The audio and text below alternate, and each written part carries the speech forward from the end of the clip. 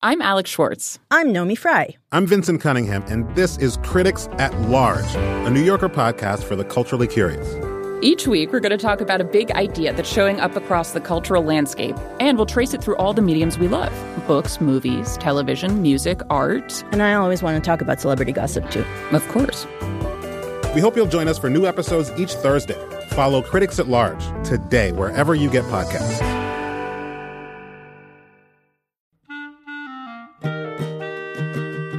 This episode of Livewire is brought to you by Progressive Insurance.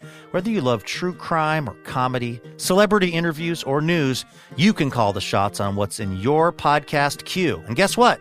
Now you can call them on your auto insurance too with the Name Your Price tool from Progressive. It works just the way it sounds. You tell Progressive how much you want to pay for car insurance, and they'll show you coverage options that fit your budget. Get your quote today at Progressive.com to join the over 28 million drivers who trust Progressive. Progressive Casualty Insurance Company and affiliates. Price and coverage match limited by state law.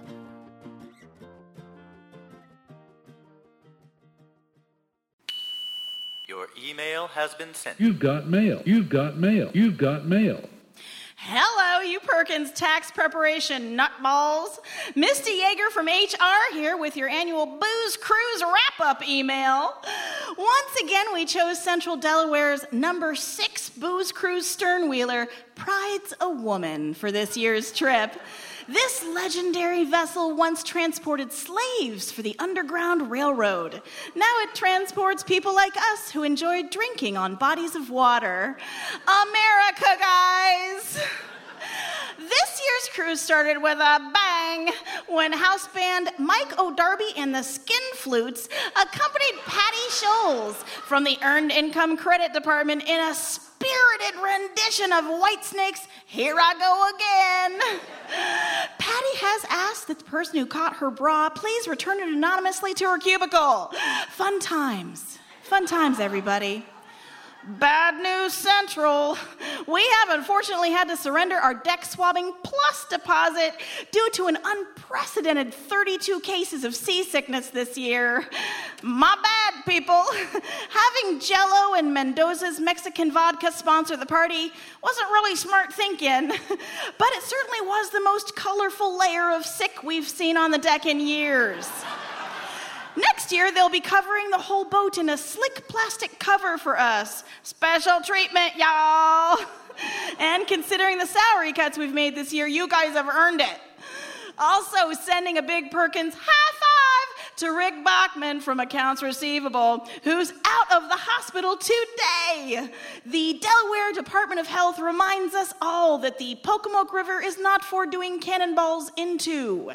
Also note, just because there is a conga line doesn't mean that you have to follow it, no matter where it goes.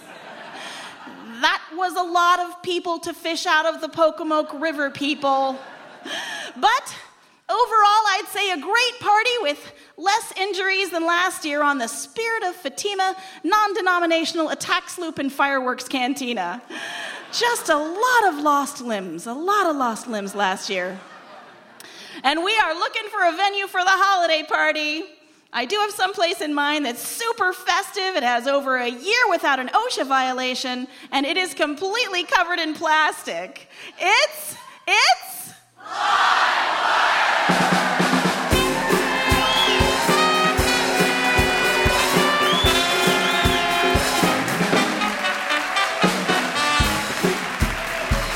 From the beautiful Alberta Rose Theater in Portland, Oregon, it's Livewire, now completely covered in plastic for your protection. Tonight, memoirist Lydia Yuknavitch, author and reluctant cult leader Chuck Palahniuk, and music from Blouse. That's tonight on Livewire Radio.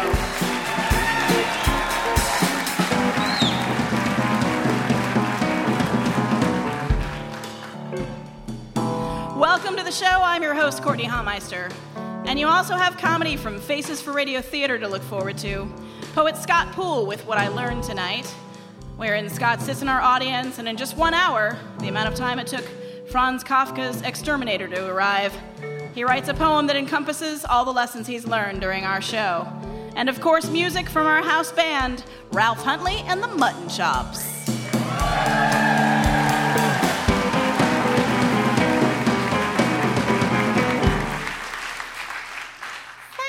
Ralph and Jim and Dave. So I mentioned earlier that we were going to have memoir writer Lydia Yuknavitch on the show.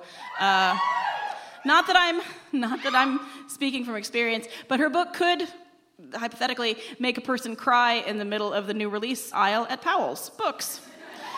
Hypothetically. And we also coincidentally have a member of her writers group, Chuck Palahniuk, on the show tonight. Yes. Chuck's most recent book, Damned, is a novel about a 13-year-old girl who dies of a marijuana overdose. Then she ends up in hell.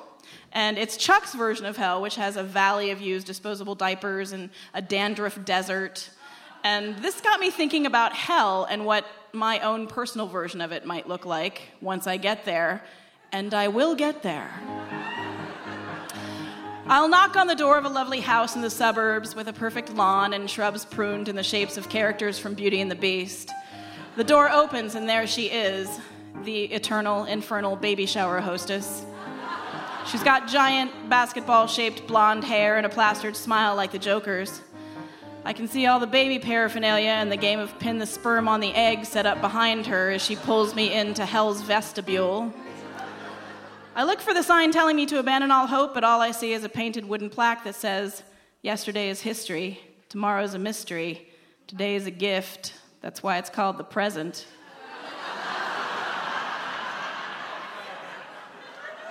Isn't that so true? Basketball Head says as she offers me a glass of Zinfandel from hell and tells me that they've just started opening gifts and only have 750,000 more to go.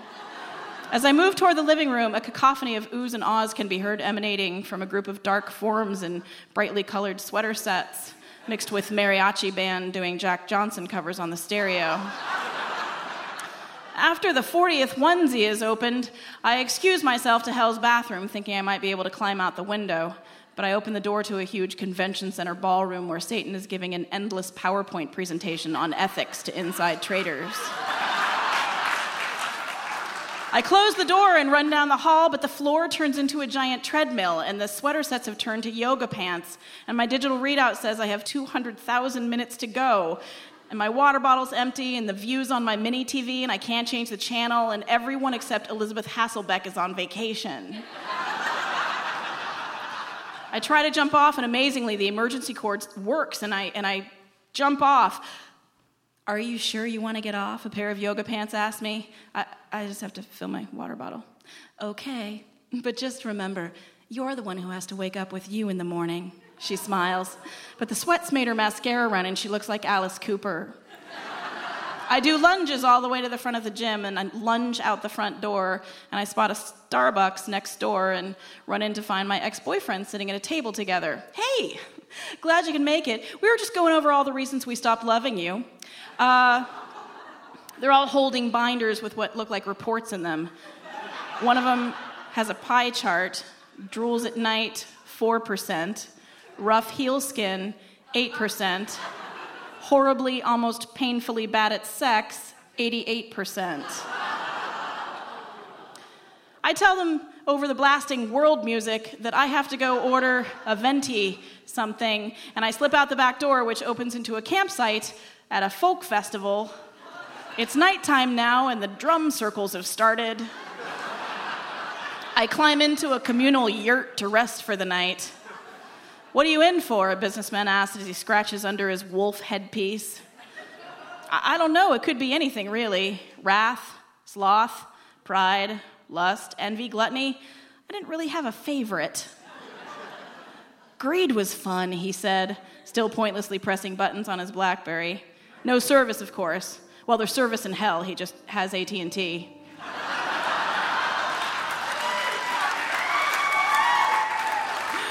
I lie down on the dirt floor and use one of the disposable diapers from the shower as a pillow. I gnaw on the Snickers bar I found inside as the drums drone on. Tomorrow I'm going back to the PowerPoint presentation. At least I can sleep there.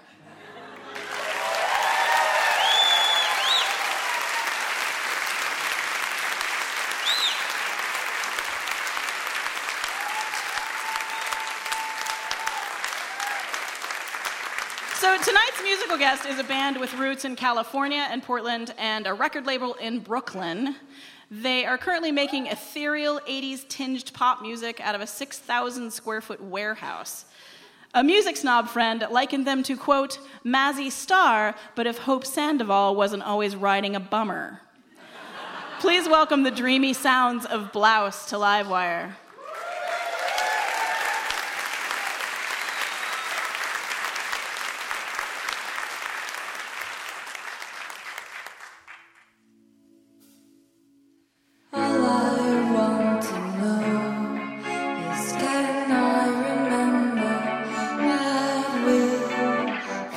I've done before.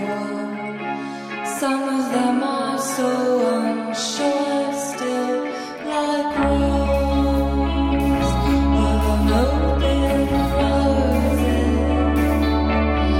like rose of an open roses.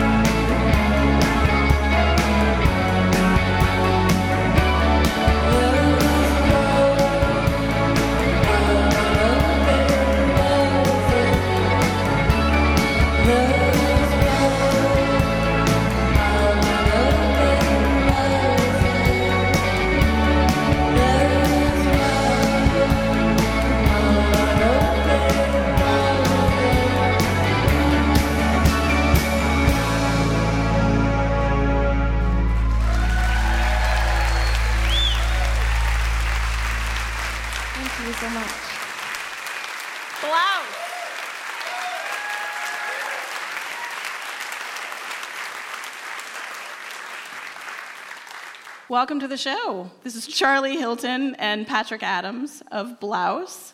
Patrick, I read an article.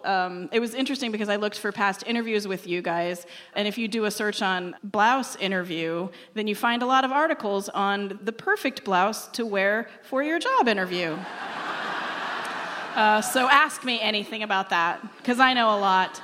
But I did read, Patrick, that when you guys met at design school, and you said that you'd always wanted to be in a band with a female lead.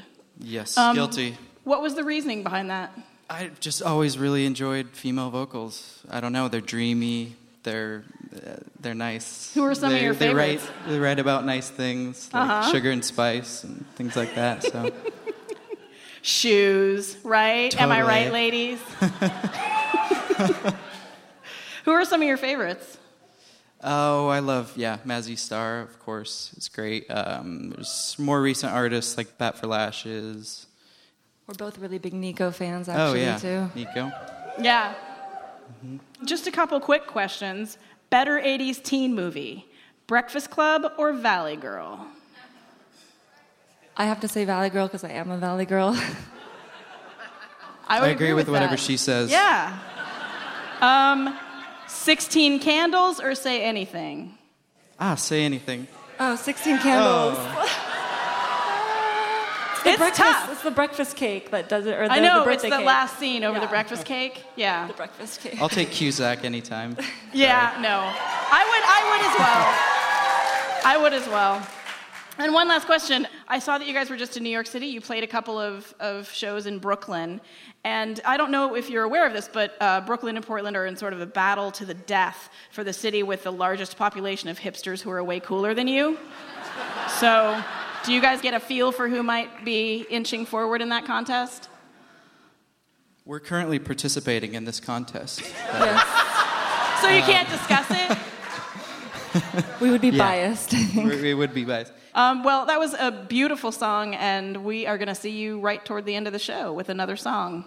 Thank you so much for joining us. It's Blouse, everybody. Thank you. Thank you so much for having us. So happy to be here.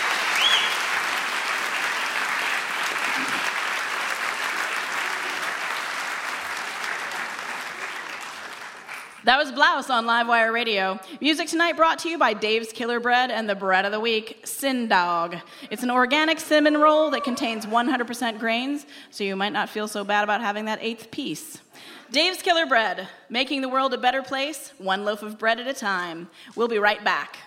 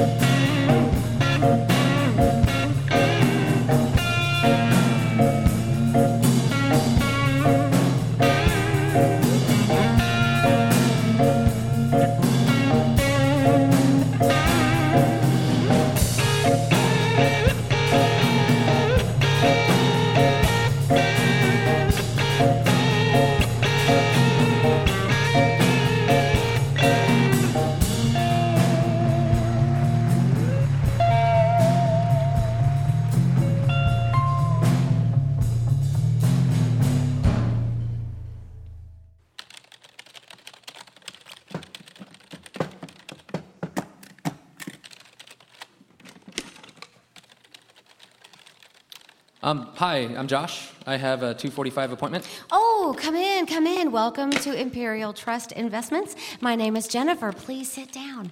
What can I do for you today? Well, Jennifer, I just got a pretty substantial inheritance, and all my friends tell me that I should invest in something. So here I am. How do we get started? Well, Josh, at the end of the day, good financial management is all about making your money work for you, usually in ways you wouldn't have thought of on your own. Here's a freebie, magic lamps. Magic lamps? The kind with a genie in them that will grant you wishes. Buy one for $1 million, then wish for $2 million. Boom, you've just doubled your money. Interesting. But I'm already pretty comfortable. What I'm worried about is security. How can I keep my money safe? Give it to a dog. They don't know how to use money, so they can't spend any of it. I do have a dog. Oh, not your dog, silly. A stray dog. But what if the dog runs away? Oh, Josh, you can't invest in a free market without some risk. I mean, sometimes stocks tank, right? And sometimes the dog you gave all your money to runs away. Now, there's been a lot of talk about Ponzi schemes and toxic stocks. Let's see if we can get you into some of those. I'm not really sure about stocks. What else can I invest in? Pork belly. Like The commodity? Like the sandwich. I had a pork belly cubano last week that was just, Get 15 pounds of that and cure it in your refrigerator for a week, then you'll have some delicious sandwiches. Pure profit in sandwiches. Delicious. Well, what about gold? Why stop at gold? What about gently used forks or tigers? That sounds good. How about retirement? Oh, that's a good question. A 401k is one way to go, but on the other hand, that is really boring. Oh, what about finding a passageway to an alternate universe very much like our own, but only there you're a millionaire. And once there, kill that version of you, dissolve the corpse in acid, and then slip quietly into bed with your new, more attractive wife. Ooh, I'd like to see a 401k do that. Wow. Jennifer, I hadn't thought of any of that. In the meantime, what about like a savings account or something? You know, Josh, I'm liking high-yield credit unions today. Well, I mean, high yield for us because we're going to rob one and then burn it down today. I have some ski masks and gasoline in my trunk. Can you drive really fast? Are you cool? It looks like my 3 o'clock is early. We'll have to wrap this up for now, but help yourself to an unregistered handgun on your way out. There's a bowl of them at the reception desk. Imperial Trust Investments. We don't know what we're doing, but don't worry, neither does anyone else. That was Trisha Ferguson, Paul Glazier, Darius Pierce, with sound effects by David Ian.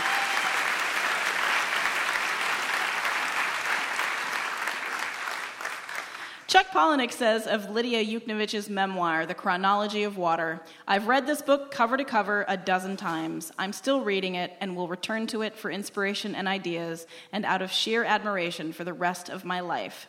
Lydia is a teacher, a small press publisher, and a really, really good swimmer." Reading an excerpt of her memoir, please welcome Lydia Yuknovich to Livewire.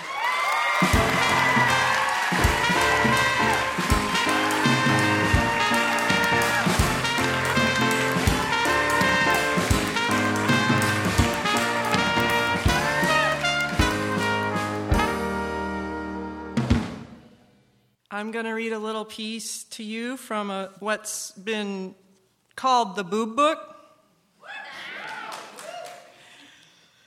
on sound and speech.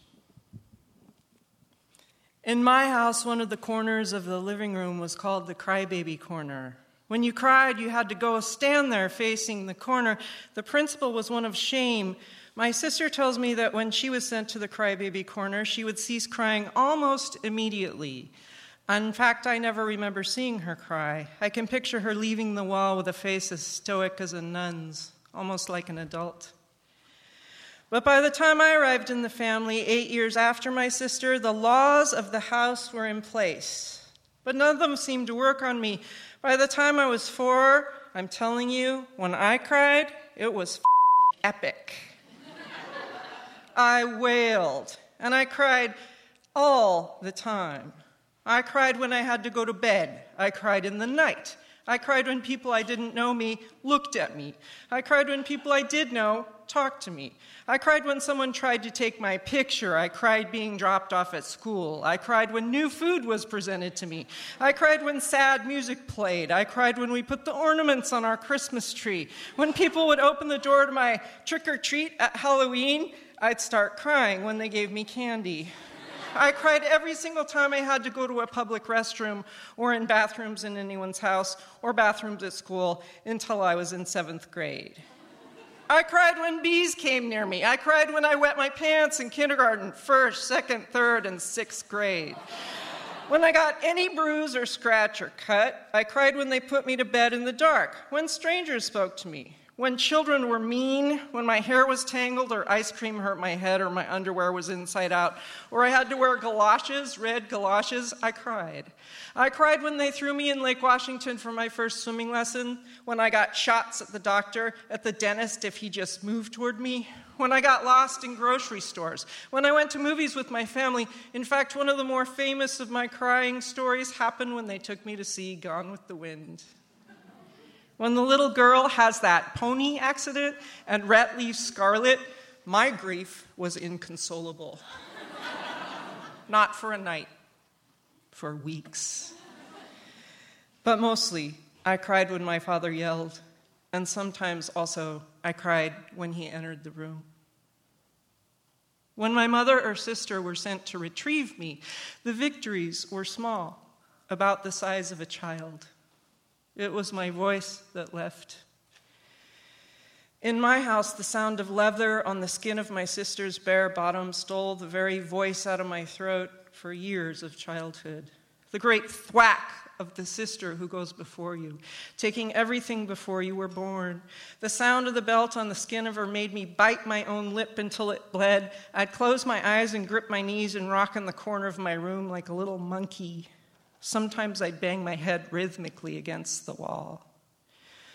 I still can't bear her silence while being whipped. Why didn't she cry? She must have been 11, 12, thwack, 13, thwack, 14 before it stopped. Alone in my room, I put a pillow over my head. Alone in my room, I got my baby blue parka out of the closet and buried my skull in it.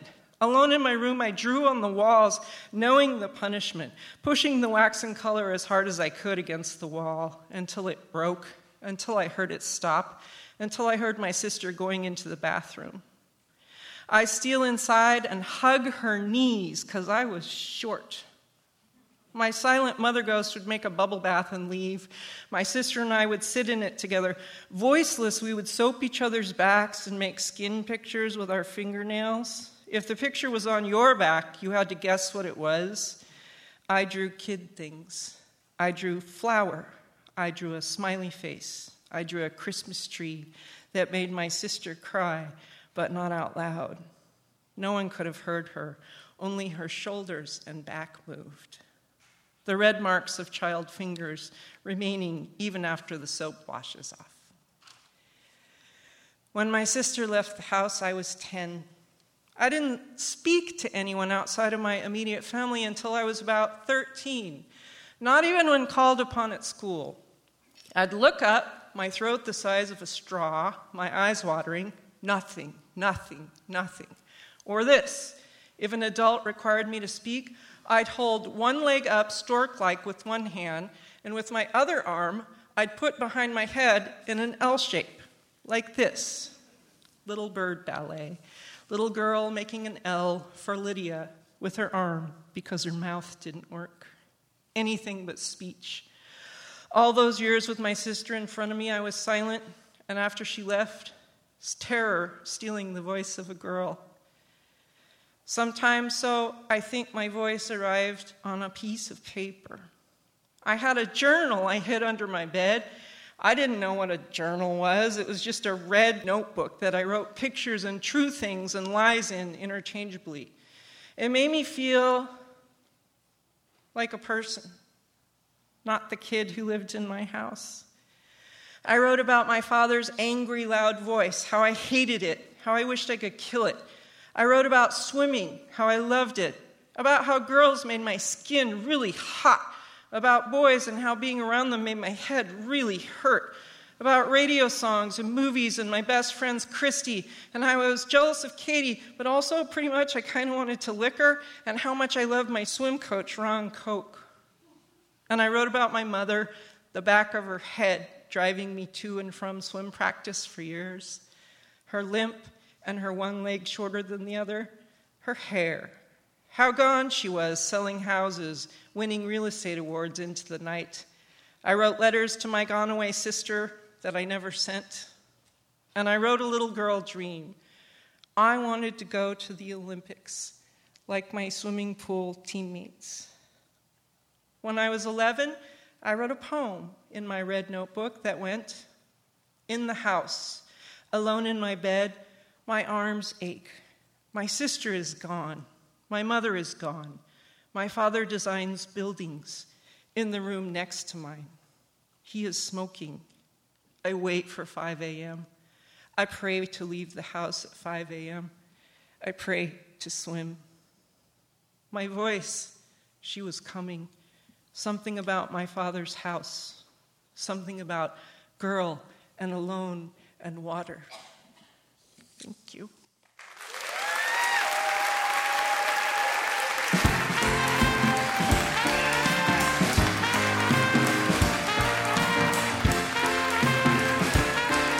Lydia Yuknavitch.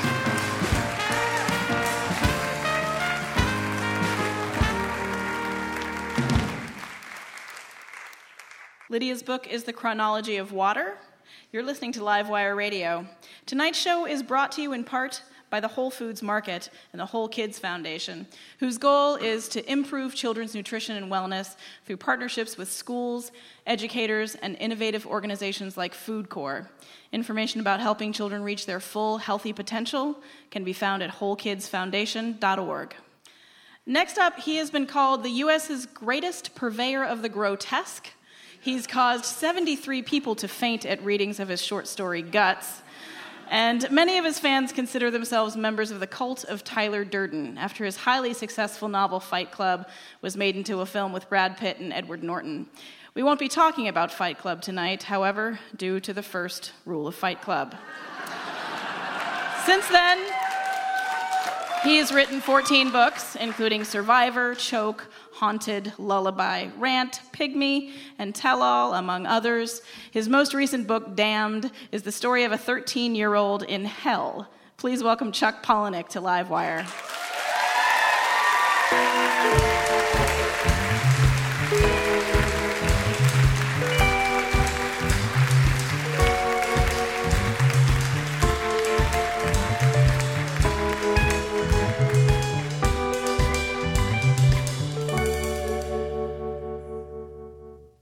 Welcome to Livewire, Chuck.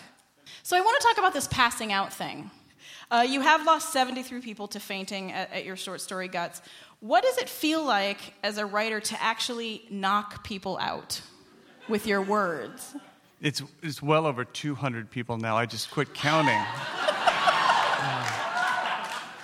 But the extraordinary part is when, from the stage, you see all these people who kind of hate each other, who kind of resent the fact that they're all crowded together and they have to share this space with people that are actually in physical contact. And then when one person faints, the entire crowd goes nuts because they think this person has died. Yeah.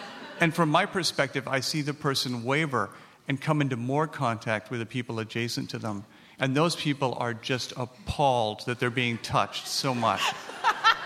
By strangers, yeah. But once they fall to the floor, the entire crowd gets up. And they suddenly go from hating one another to really being completely enrolled in the well-being of this person on the floor.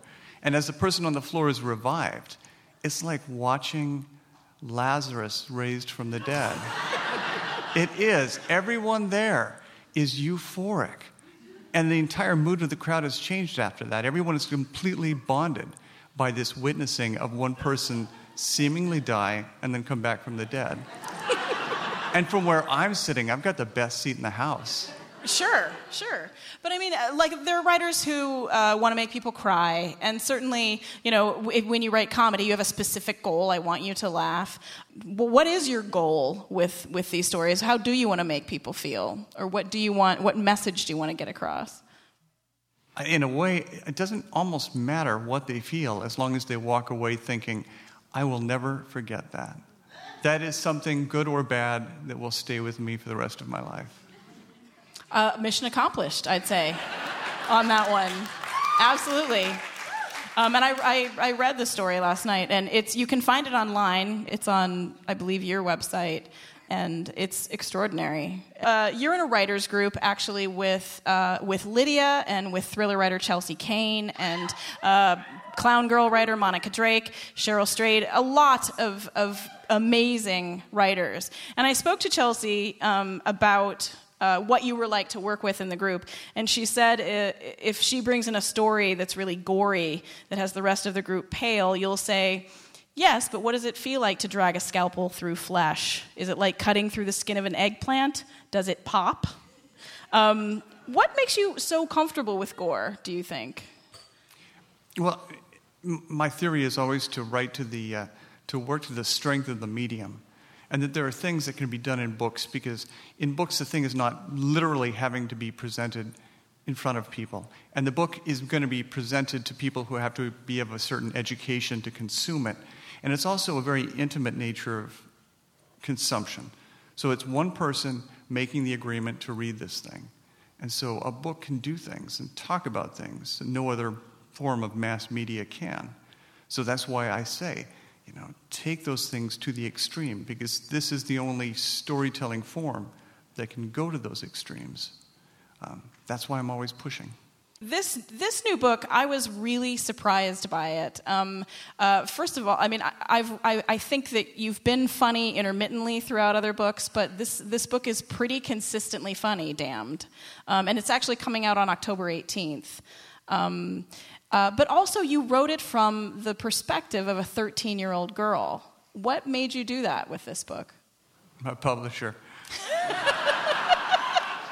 Originally, the narrator was 11 years old, but the publisher thought she was just too smart, so the publisher asked to make her 13.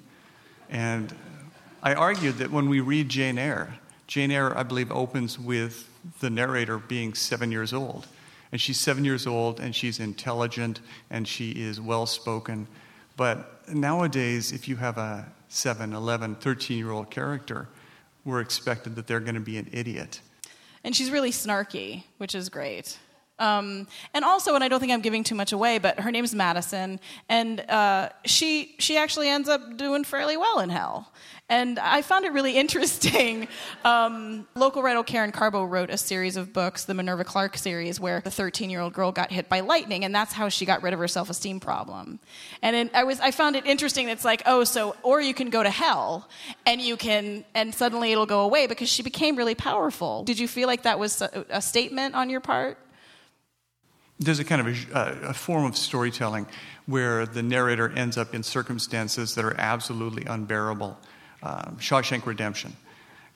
Kind of a character who ends up in these terrible circumstances, not fully understanding how they came to be there. Or Judy Blume's book, Are You There, God? It's Me, Margaret, where this little girl, she's carted out from New York City into the suburbs. And it's basically, here's the rest of your life, make do. And so I wanted to write one of those books that are really about that very first day of the job, the very first day where you've ended up in some place you don't want to be. And what is the worst place you don't want to be? That is hell. Right. Yeah. And another, I get a little irritated that all the Portland people I know have kind of abandoned discussing anything in terms of, hell or religion. That's kind of the new transgressive place. It used to be that when I walked around with a black eye while I was writing Fight Club, people wouldn't look at my black eye and they would talk about the weather because they did not want to see this thing. And now, if you want people not to look at you, wear a cross. You clearly did a ton of research on hell and different versions of religions and their different versions of hell. I know that you were in kind of a dark place when you wrote the book anyway, but was it kind of dark to just be steeped in hell in this way? I wrote the book while I was taking care of my mother in the last year as she was dying of lung cancer. And so she was very high and behaving like the little girl that she used to be, which was terrific. And she was rereading all of her favorite books that she had read as a little girl. So those are all the books that Madison really loves. And so in a way, I was just kind of documenting this person that I never knew that she had been, this wonderful sort of carefree person who was going to die. But I do regret the fact that I moved into her house with armloads of books about hell and demons. And on her deathbed, I'm sitting next to her reading these huge textbooks about demonology. That could not have been a comfort. Well, but in the book, Maddie is, she's addicted to hope. Like, she just is not willing to let go of it. Was that sort of a reflection of what you hoped for your mother? Oh, I think it always is, that you hope something will happen. That I paid $15,000 for that Tarceva. That didn't work. And you can't get a refund. You don't get your money back on experimental cancer drugs. No way. You're just out of luck. Right. Down the toilet. Could have bought a car with that. I'm glad you could laugh. And you don't get to tax deduct it. Me with my bookkeeper. It was for my dying mother. Does that make a difference? So in the book, Madison, the protagonist, says, what makes the earth feel like hell is our expectation that it should feel like heaven. And I read a study about Denmark being happier than the rest of Europe, even though they had really bad weather, bad food, and high alcohol consumption, because their people have low expectations. If we all expected less, would this be heaven on earth, do you think? That is the future of pharmacology. Instead of managing your mood, it's just going to be managing your expectation. Mm-hmm. That way, when you walk in and it's just chocolate or vanilla, you're fine with that. Mm-hmm. What are your expectations? Are you a pessimist or an optimist? No, I think I'm a romantic. I'm one of these horrible romantic people that realizes that no matter how terrible it is, there will be another is. And just another chance for you to fail. Sorry, that's me. That's totally me. That's totally me. Fail better. Yeah.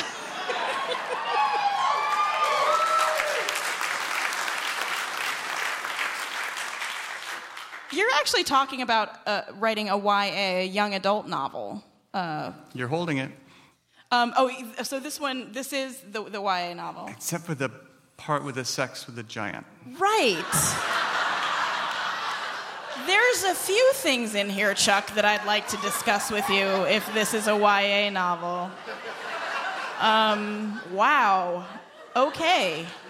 But it feels like the next step would be a children's book. If you wrote a children's book, what would your children's book be about? You know, I pitched it, and I shouldn't give it away, but I love the idea of, they have what they call body farms now. A body farm, Mary Roach writes about these quite a bit. There are these huge outdoor facilities where they take human bodies, dead bodies, and they distribute them in different conditions, partially submerged, hanging from trees, out in the open, and they monitor how they decompose, and they monitor all of the different effects of the environment on these bodies so that they can do better forensic work at actual death sites. And so I love the idea of a little boy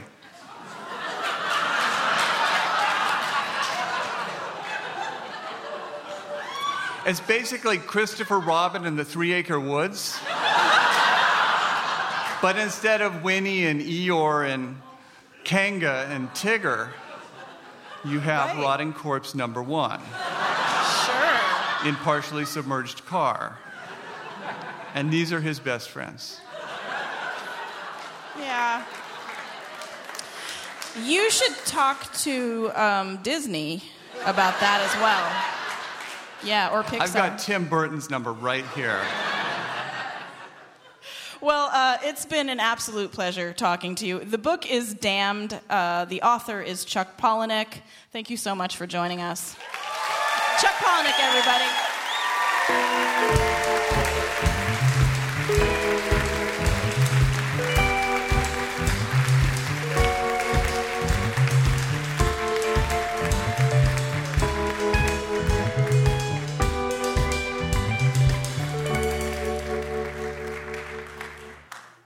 And now our regular segment, Livewire's The Best of Wikipedia. Tonight's entry, Chuck Palahniuk.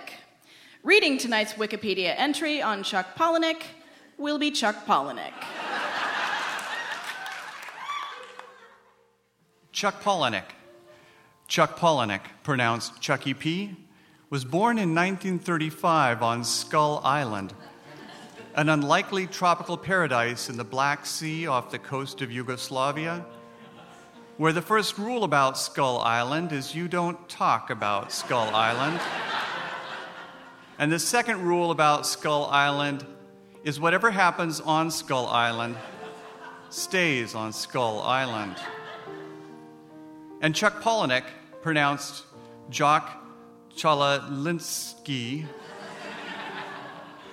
was born in 1996 with the publication of his first novel, Fight Club. And he was born in 1999 with his second novel, Survivor.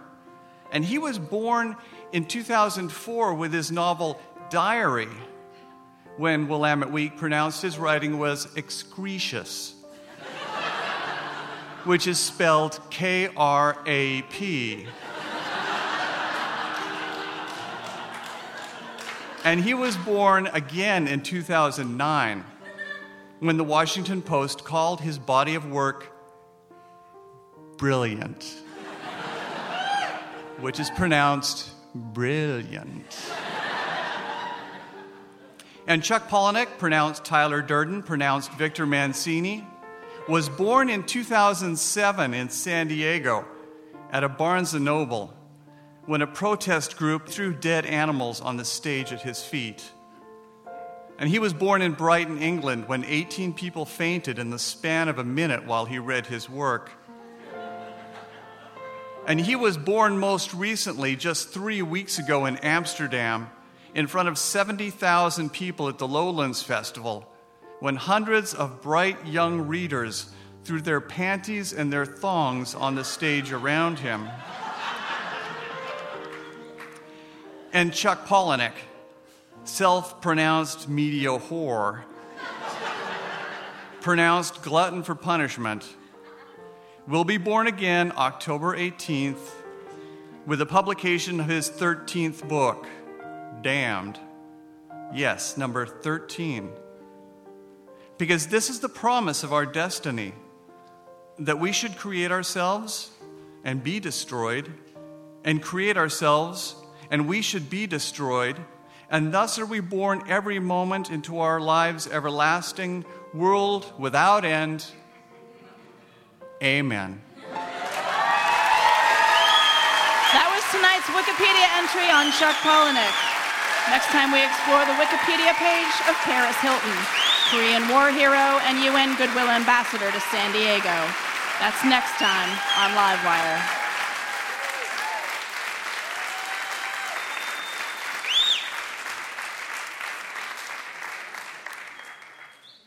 You're listening to Livewire, the radio variety show for people who have ears and know how to use them. We'll be right back.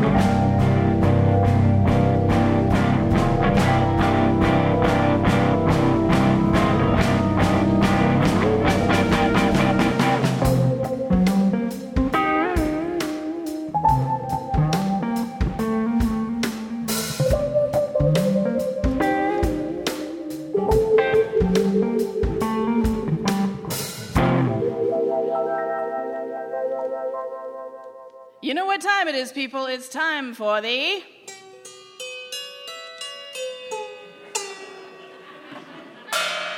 Audience Haiku. Our audience has written haiku based on a single prompt, Damned. And members of Faces for Radio Theater have chosen their favorites and will now read them with the help of Ralph Huntley. Audience Haiku is, as always, brought to you by New Belgium Brewing Company, this month featuring Hoptober Golden Ale. 5 hops and wheat malt mashed with rye and oats for a medium-bodied ale. Fact, hops make beer taste better. Fact, this beer has 5 different hops. You do the math. Thanks, New Belgium.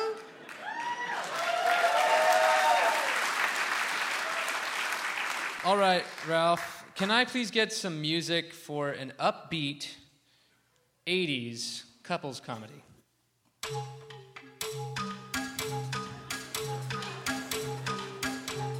Savings are growing, vacation plans are brewing. Damn, birth control fail.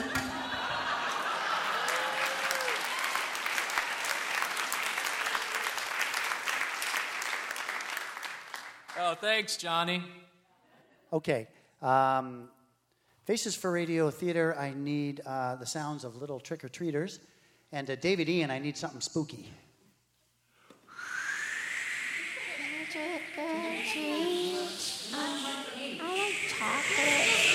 Chocolate candy.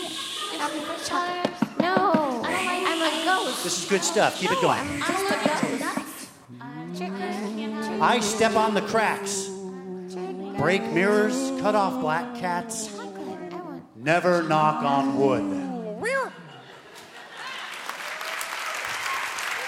Thank you, James Grant. And now I will bring to the stage Lydia Yuknovich for a reading of her own original haiku.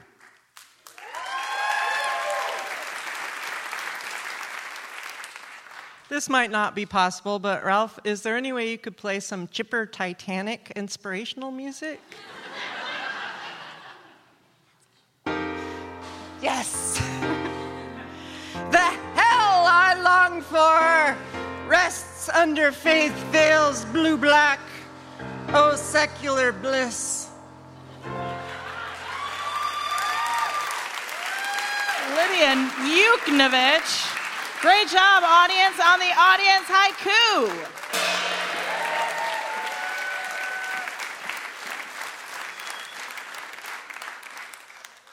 Ladies and gentlemen, once again, Blouse.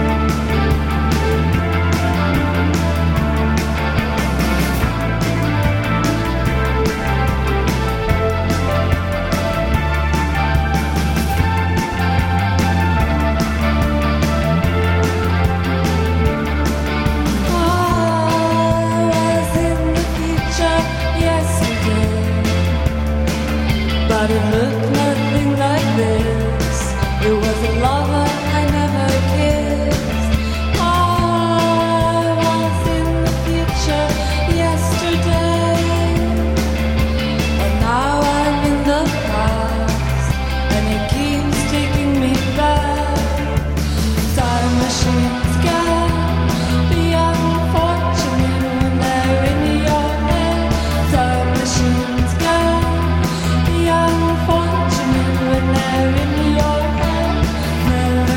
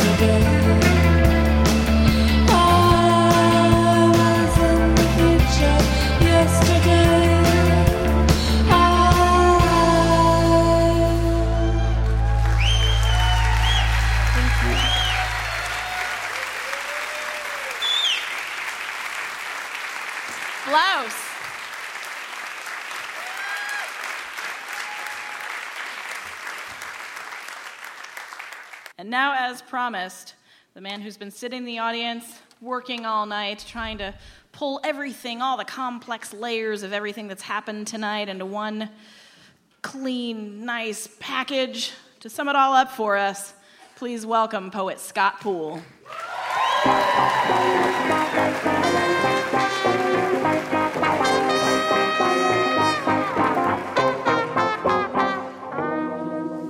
What I Learned Tonight by Scott Poole.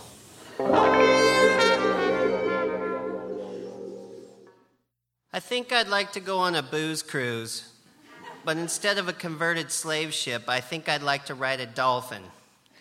I know dolphins are an independent, majestic species with an amazing intelligence and a complex system of communication, but I want to ride one, damn it. I want to ride one so bad while I drink a Mai Tai like a raging drunk Lone Ranger in a Hawaiian shirt on silver with flippers. But with my luck in history, I'm afraid the beast would ride me straight into hell. True, we don't usually think of the eternal lake of fire as possessing marine life, but can't you just imagine being pulled across the river Styx by Charon, past rotting corpse number 1 in partially submerged car, and Flipper's cousin Ripper swimming up, raising his beautiful head to you, smiling at you with that curled up at the edges of his mouth smile, chock full of charm that only dolphins have, and you think, maybe hell will be okay. But then I know he'll spit a torrential stream of fire at me, burning off my life jacket. Yes, I would wear a life jacket crossing the river to hell, thus exposing my happy Smurf knitting a hope sweater under a rainbow of muffins t-shirt. This is when the crying will begin. I suppose at this point one can only dance and cry like you're listening to Blouse. Think about the dilemma dancing in hell would create. I say, if you're in hell, dance like you're in a 1983 junior high dance. What would the demons do about that? Are they prepared for Breakfast Club tactics? If they laughed at me, their laughter would seem disingenuous. If they made me stop, that would make them appear out of control. If they tackled me, they would appear awkward. If they ignored me, that would raise the morale in hell. But chances are they wouldn't appreciate my ingenuity. They would just change my jeans into red serpents, which would devour their way up my legs, spit out my genitalia, then burn off my shirt with the picture of Happy Smurf knitting a hope sweater under a rainbow of muffins t-shirt. Then I would be pissed. Hey, serpents, that's vintage. Thank you. Scott Poole, everybody. That's our show for tonight. Thank you so much for listening. Our thanks to our great guests tonight, Lydia Yuknovich, Chuck Palahniuk, and Blouse. The Mutton Chops are Ralph Huntley, Dave Jorgensen, and Jim Brunberg. Tonight's show was made possible in part by our sponsors, New Belgium Brewing Company, Whole Foods Market, Dave's Killer Bread, and our newest sponsor, Burgerville. Introducing Burgerville Radio, featuring music from Northwest musicians in all their restaurants. Additional funding provided by the Regional Arts and Culture Council and Work for Art, the James F. and Marion L. Miller Foundation, and listeners like you fine people. Hotel accommodations generously provided by the Hotel Deluxe. Our executive producer is Robin Tenenbaum. The show is produced by Courtney Hameister and Jim Brunberg. The faces for Radio Theater are writers Sean McGrath and Courtney Hameister, performers Darius Pierce, Paul Glazier, and Trisha Ferguson, with sound effects by David Ian. Additional show writers are Jason Rouse, house poet Scott Poole, and Temple Lenz. Faces for Radio Theater was directed by Jason Rouse. Our recording engineer is Jonathan Newsom. House sound by Scott McLeod. Stage management by Matt King, with thanks to Rose City Sound. Show theme by Courtney Vondrele and Ralph Huntley. Livewire was created by Kate Sokoloff and Robin Tenenbaum. For more information about Livewire or to subscribe to our podcast, visit livewireradio.org.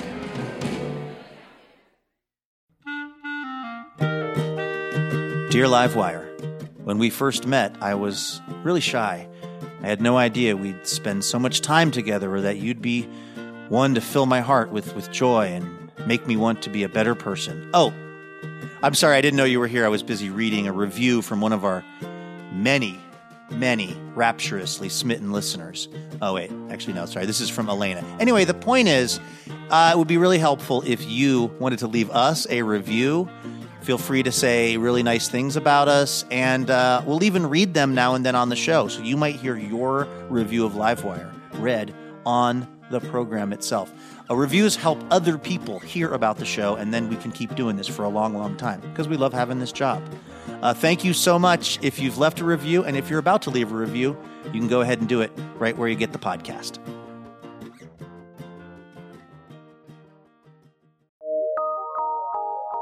From PRX.